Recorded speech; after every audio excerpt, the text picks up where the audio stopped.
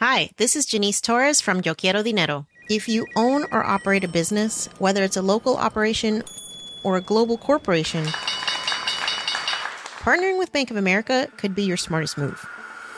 By teaming with Bank of America, you'll enjoy exclusive digital tools, award-winning insights, and business solutions so powerful, you'll make every move matter. Position your business to capitalize on opportunity in a moment's notice. Visit bankofamerica.com/bankingforbusiness to learn more. What would you like the power to do? Bank of America N.A., copyright 2024.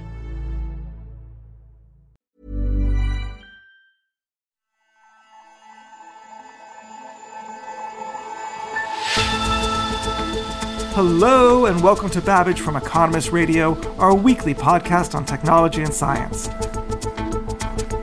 I'm Kenneth Cukier, a senior editor at The Economist, and coming up on today's show.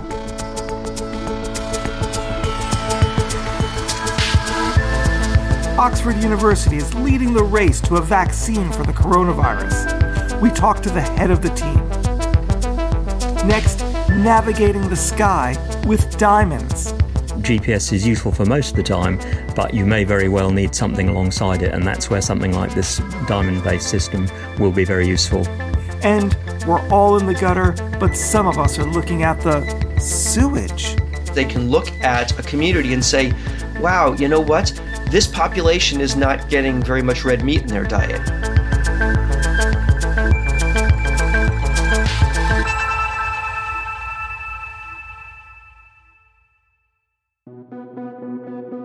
First up, a potential vaccine for COVID-19 has shown positive results in its most recent trial. The vaccine was developed by a team at the University of Oxford. It produced a strong immune response in the body, and it appears safe for people to take. The latest data from its early-stage human trial has just been released in The Lancet, a medical journal. The findings have raised hopes in the fight against COVID-19. But what happens next? To find out, our health policy editor, Natasha Loder, spoke to Professor Sarah Gilbert of Oxford's Jenner Institute. She leads the team that is creating the vaccine. We've just published a paper on the first 1,077 participants in the trial. Half of them had the new coronavirus vaccine and half of them had a meningitis vaccine in the control group. And what we're looking at is the people's responses to vaccination. We call it reactogenicity. And that's measuring things like, did they have a sore arm after vaccination? Did they have a headache or feel tired or feel feverish? And all of that is recorded for both groups. And then, most importantly, we're measuring the immune responses to the vaccination. So we're looking at antibody responses and T-cell responses. And all of this is done in the first trial in healthy adults between the ages of 18 and 55 years.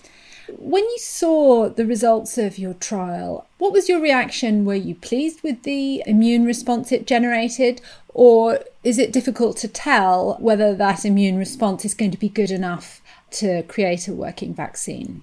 We were very pleased with the immune responses, but on the other hand, they were also exactly as we'd expected, because we've been using this way of making vaccines, using the simian adenovirus vector, for some years now. So we saw what we'd expected, which is really good news. We were getting the type and the magnitude of the immune response that we had expected to see based on what we'd done previously.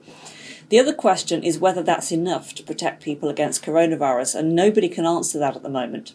We don't know what level of antibodies or what level of T cells we need to protect people.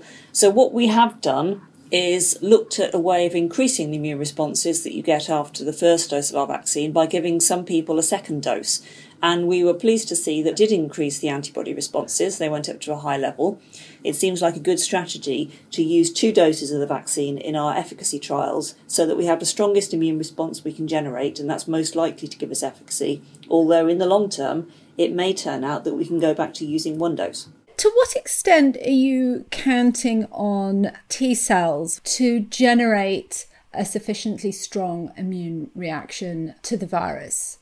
T cells are really important in protection against viral infection.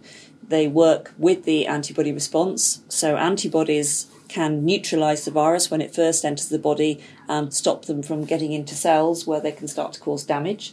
But the cytotoxic T cells can identify cells that have been infected and taken over by the virus and destroy them so that the virus can't spread in the body. And both of those types of immune response are part of natural immunity to viruses, and we would like to see both induced by vaccination.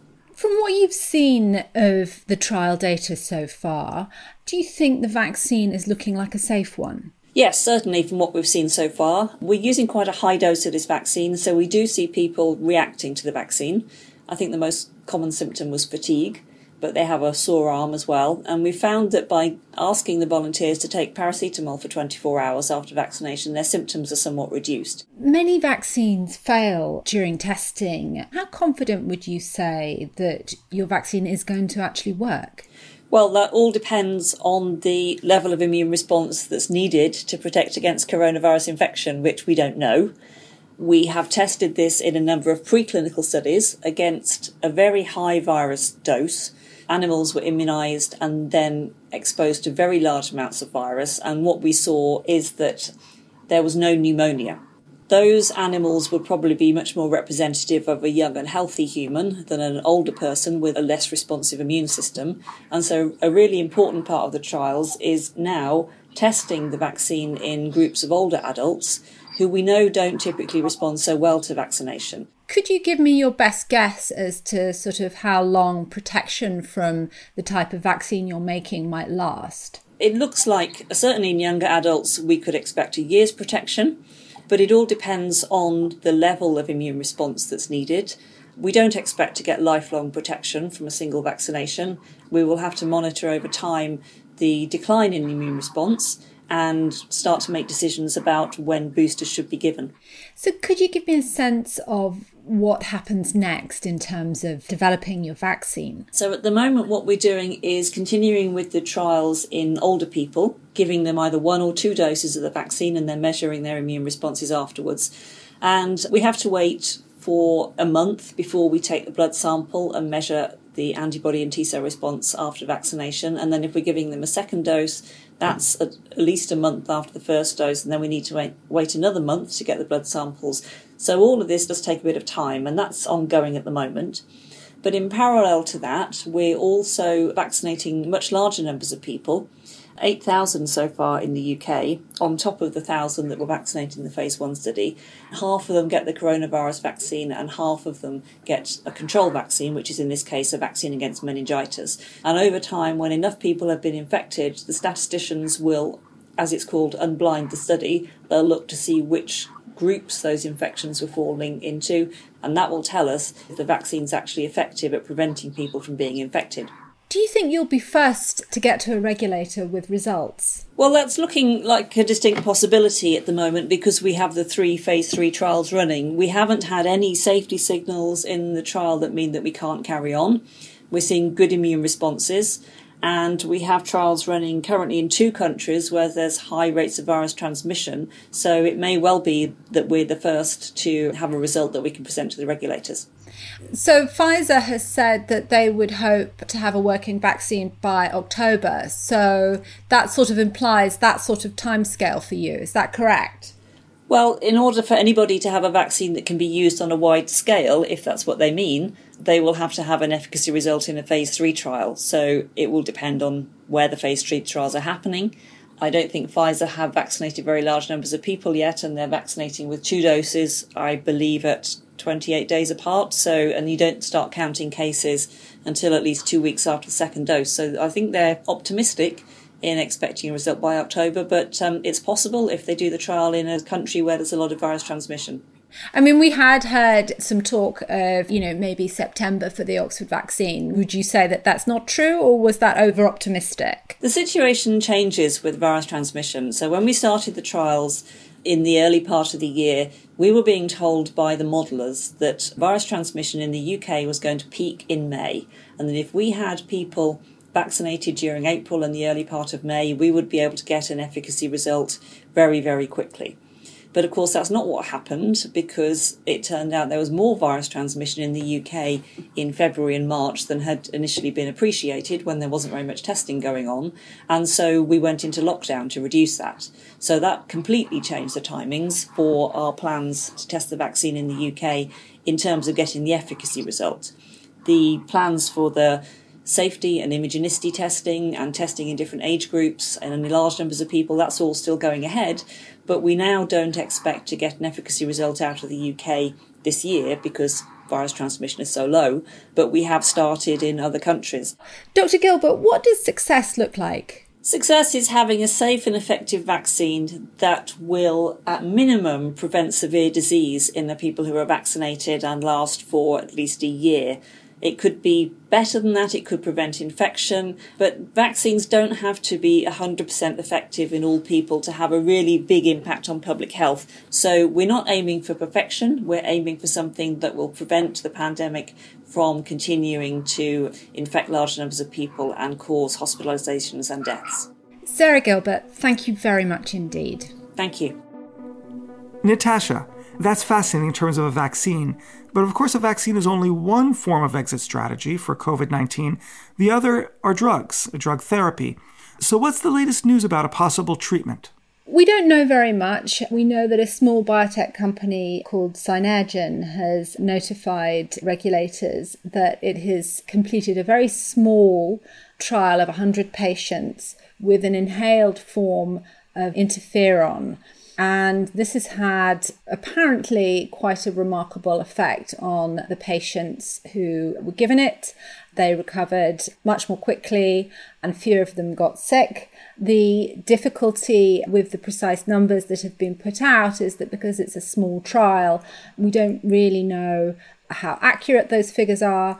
And also, because they haven't released the full results in any sort of form, we don't really know how they ran their trial. It could be when you run a trial that you take on a certain type of patient who's less sick. All that said, an inhaled form of this drug interferon is something that we might expect to have an effect on COVID-19. So it is quite exciting, but it will need further trials. The other question is that, even if it does work, you have to ask, well, how quickly can you manufacture an inhaled form of interferon? But anyway, these are all questions that are further down the line. I think the most important thing to note is that it's, another signal of a drug treatment that seems to be effective in COVID-19. Natasha Loder, thank you very much. Thank you so much, Ken. And to read more about the search for a vaccine for COVID-19, subscribe to The Economist. Go to economist.com/podcast offer for the best introductory offer. That's economist.com/podcast offer. And the link is in the show notes. And don't forget to tell them Ken sent you. When we return, navigation by dint of diamonds. Mother's Day is around the corner. Find the perfect gift for the mom in your life with a stunning piece of jewelry from Blue Nile. From timeless pearls to dazzling gemstones, Blue Nile has something she'll adore. Need it fast? Most items can ship overnight. Plus, enjoy guaranteed free shipping and returns. Don't miss our special Mother's Day deals. Save big on the season's most beautiful trends. For a limited time, get up to 50% off by going to BlueNile.com. That's BlueNile.com. Next up, most people can identify where they are in the world today via GPS, the global positioning system satellites that since the 1980s have hovered overhead to help navigation. But a new technology, using diamonds, might be a useful supplement to the satellites. It uses the magnetic fields in the Earth, but unlike the classic compass, it can create a fingerprint of sorts of where you are, not just the direction you're facing. This is a new technology that's being developed by the United States Air Force Research Laboratory. David Hambling writes for The Economist. In addition to the well-known core magnetic field, which is what causes a compass needle to point north, there's also much fainter magnetic fields, which are called crustal fields, and these are caused by magnetism in the rocks beneath our feet. And they have a far more complex and intricate pattern. In fact, it's so complex and intricate that if you map it, you can immediately locate any particular point simply by its magnetic field signature, and that allows you to find where you are simply by using a magnetometer. David, what is a magnetometer? A magnetometer is simply a device that measures magnetic field. Scientists use them all the time, and they're getting more and more sophisticated and sensitive, and they've now reached a point where they can actually distinguish between these crustal magnetic fields at different places. And how can diamonds help navigate? A lot of the existing magnetometers are big, delicate, expensive laboratory instruments. So in order to get one that's a more practical means that people can carry around with them, the Air Force Research Laboratory are working with a new type of magnetometer, which is based on a diamond with what's called a nitrogen vacancy in it. So it's a diamond with 2 carbon atoms missing, one of which has been replaced by a nitrogen atom. And the play of fields around that is what allows them to use it as a magnetometer. Now, do these exist in the state of nature, or are we making these diamonds? These are diamonds that are being very subtly tweaked in order to create these vacancies. They're only really tiny, a thousandth of a carat. They're very tiny diamonds. But the important thing is that they do have these little flaws in them. Ultimately, they're hoping to make it about chip-sized, the whole apparatus. So that would mean it could be something that would sit alongside the GPS chip in your mobile phone, for example. Great. And what is it about Earth that has these faint magnetic fields? Where is it coming from? It's coming from a variety of different types of rocks. Iron ores are the most obvious one, but lots of different rocks do get magnetised in different ways by the Earth's magnetic field. And as they shift over time, they develop very complex patterns of folding and twisting and piling up. And that's what makes for this very distinctive magnetic landscape around us that can be picked up with a magnetometer. Now, I understand that this can work in theory, but how is it actually being used today? And then tell me how it's going to be used tomorrow. In the last few years, the Air Force Research Laboratory have shown that it's not just theoretically possible, it's actually practically possible. In one example, they flew an aircraft for an hour-long flight and showed that it was possible to navigate within about 13 metres just using magnetic fields. So it shows that the technique is viable and does give accuracy which is almost as good as GPS, except that you haven't got billions of dollars of satellite constellation doing the guidance for you. Now, you also mentioned that it could be in a chip that would be in a mobile phone. How likely is that we'll all have our own sort of diamond-based chip to know where we are? Well, that looks to be somewhere in the future, but I'm old enough to remember the days before GPS, and when it was first introduced, it was something that they just had, like in bombers and cruise missiles and things, and they talked about one day this is something that will come down from being a backpack size to something that everyone will have in their mobile phone. That sounded like science fiction at the time, but of course that's all come to pass. I think we're at a similar state with the diamond navigation system at the moment. It may look very futuristic, but it's certainly on its way. Now, last year on Babbage, we interviewed one of the developers of GPS, and he talked about how it was upgrading its technology so that it could actually be even more accurate. But as this technique improves, do you ever think that it will supersede GPS? I think GPS has a number of problems, one of which is the fact that jamming is becoming ever more frequent. Not only are people like the Russians and the Chinese selectively jamming GPS over wide areas, but anyone can now buy a cheap GPS jammer over the internet. And the problem with that kind of thing, it doesn't just affect you, it affects everyone around. So we've had incidents at airports and ports and other places where GPS jamming has thrown everything into chaos. And unfortunately, that's not something that even the latest GPS Block 3 upgrade will really resolve. So fundamentally, I think GPS is useful for most of the time, but you may very well need something alongside it, and that's where something like this diamond-based system will be very useful. And I think that's certainly what the US Air Force is hoping, because they're very aware that in a wartime situation, GPS may not be available for one reason or another. So what do you think will be the navigational gold standard? Diamonds or satellites? I think there's a lot of contenders in there, and it might even be some other system. Ultimately, the satellites, when they work, are very, very good, because in addition to the normal sort of GPS you use for finding your way around, there's a thing called differential GPS, which is used for surveying, and that can give accuracy down to literally a level of millimeters. So that is the absolute gold standard when it's working. The big problem with satellites is that because of jamming, or because they've been hacked, or because of a solar storm or some other reason, they stop working, and when that happens, you really need a good alternative. David Hambling, thank you very much. Thank you very much.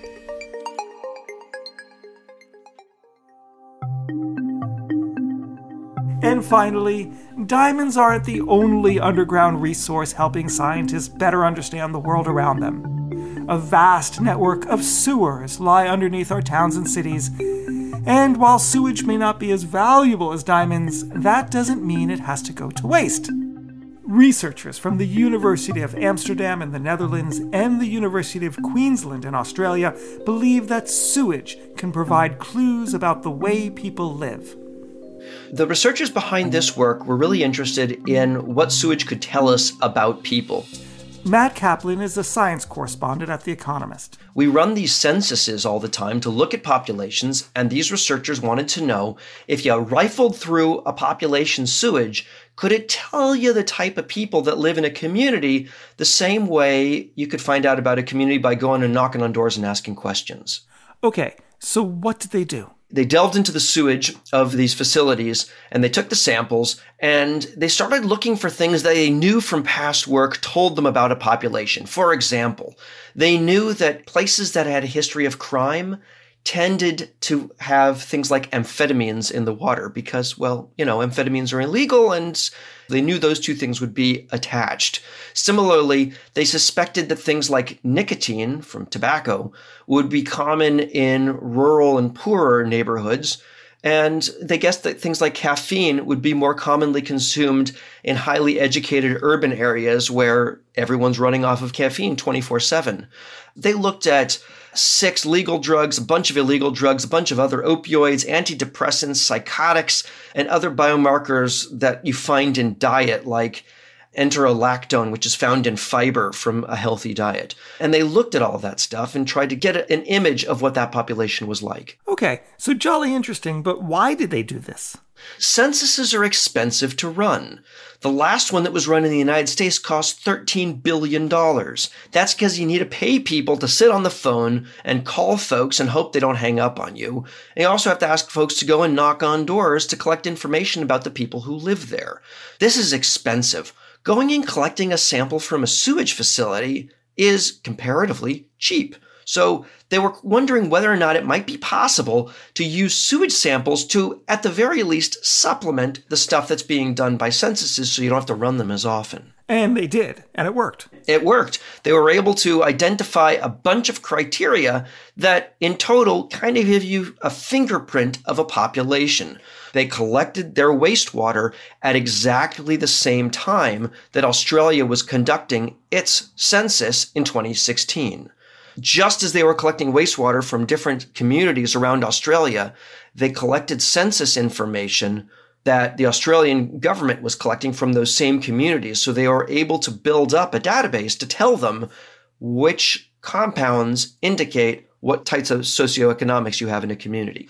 They were able to see, for example, that certain combinations of drugs could tell them roughly how many people in a population had a high school diploma, or roughly how many people in a population had cars or were single parents. And that's because certain combinations of everything from vitamin B, which tells you about dark leafy greens in your diet, to amphetamines, give you this image of what a community is like that really rather nicely matches to census data. It brings up the question of other things that they can learn: illegal activity, milk consumption, good diet versus bad diet. Have they been able to figure out what sort of things might work public policy-wise in these communities? They're not actually looking to build up public policy, but what they can do is they can look at a community and say, wow, you know what? This population is not getting very much red meat in their diet, or they're not getting many whole grains or not many dark leafy greens. And you could use that as a government to say, hey, this population really needs to think about diet more carefully. Let's put out some adverts to help people to become aware or set up a campaign to increase awareness. Similarly, you could look at a population and say, wow, there is a lot of nicotine in this sewer water. We really should target this area with an education program to help people to realize that maybe they should quit smoking, or they do realize it, but they need help. So let's aim our National Health Service to better target these neighborhoods. Similarly, you could tell police, hey, folks, there are an awful lot of amphetamines in this water. Let's focus on this neighborhood. Now, it need not stop simply with, say, drug use. You could imagine doing this and looking at the prevalence of COVID-19. And people are. There are a number of experiments that have come out just in the past couple of months demonstrating that you can see whether or not a population is suffering from COVID-19 in a significant way without even sampling the people directly. Do you think this will always be a supplement to the census, or could this actually replace the traditional census? Dr. Salmani Poor, the lead researcher out of the University of Amsterdam on this, has been very cautious in saying we are supplementing the census. We are not trying to replace it. With that said, I can see the potential to use this kind of information to certainly supplement it in the immediate future, and in the long term, I could certainly see technology like this almost making the census obsolete. The researchers would disagree with me on that front, but I think technology would move in that direction eventually. Matt Kaplan, thank you very much. My pleasure, Ken.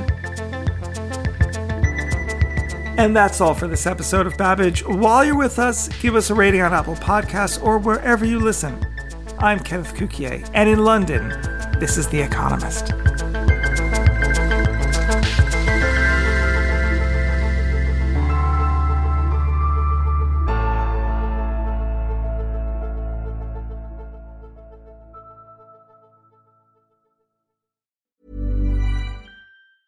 Hi, this is Janice Torres from Yo Quiero Dinero. If you own or operate a business, whether it's a local operation or a global corporation, partnering with Bank of America could be your smartest move.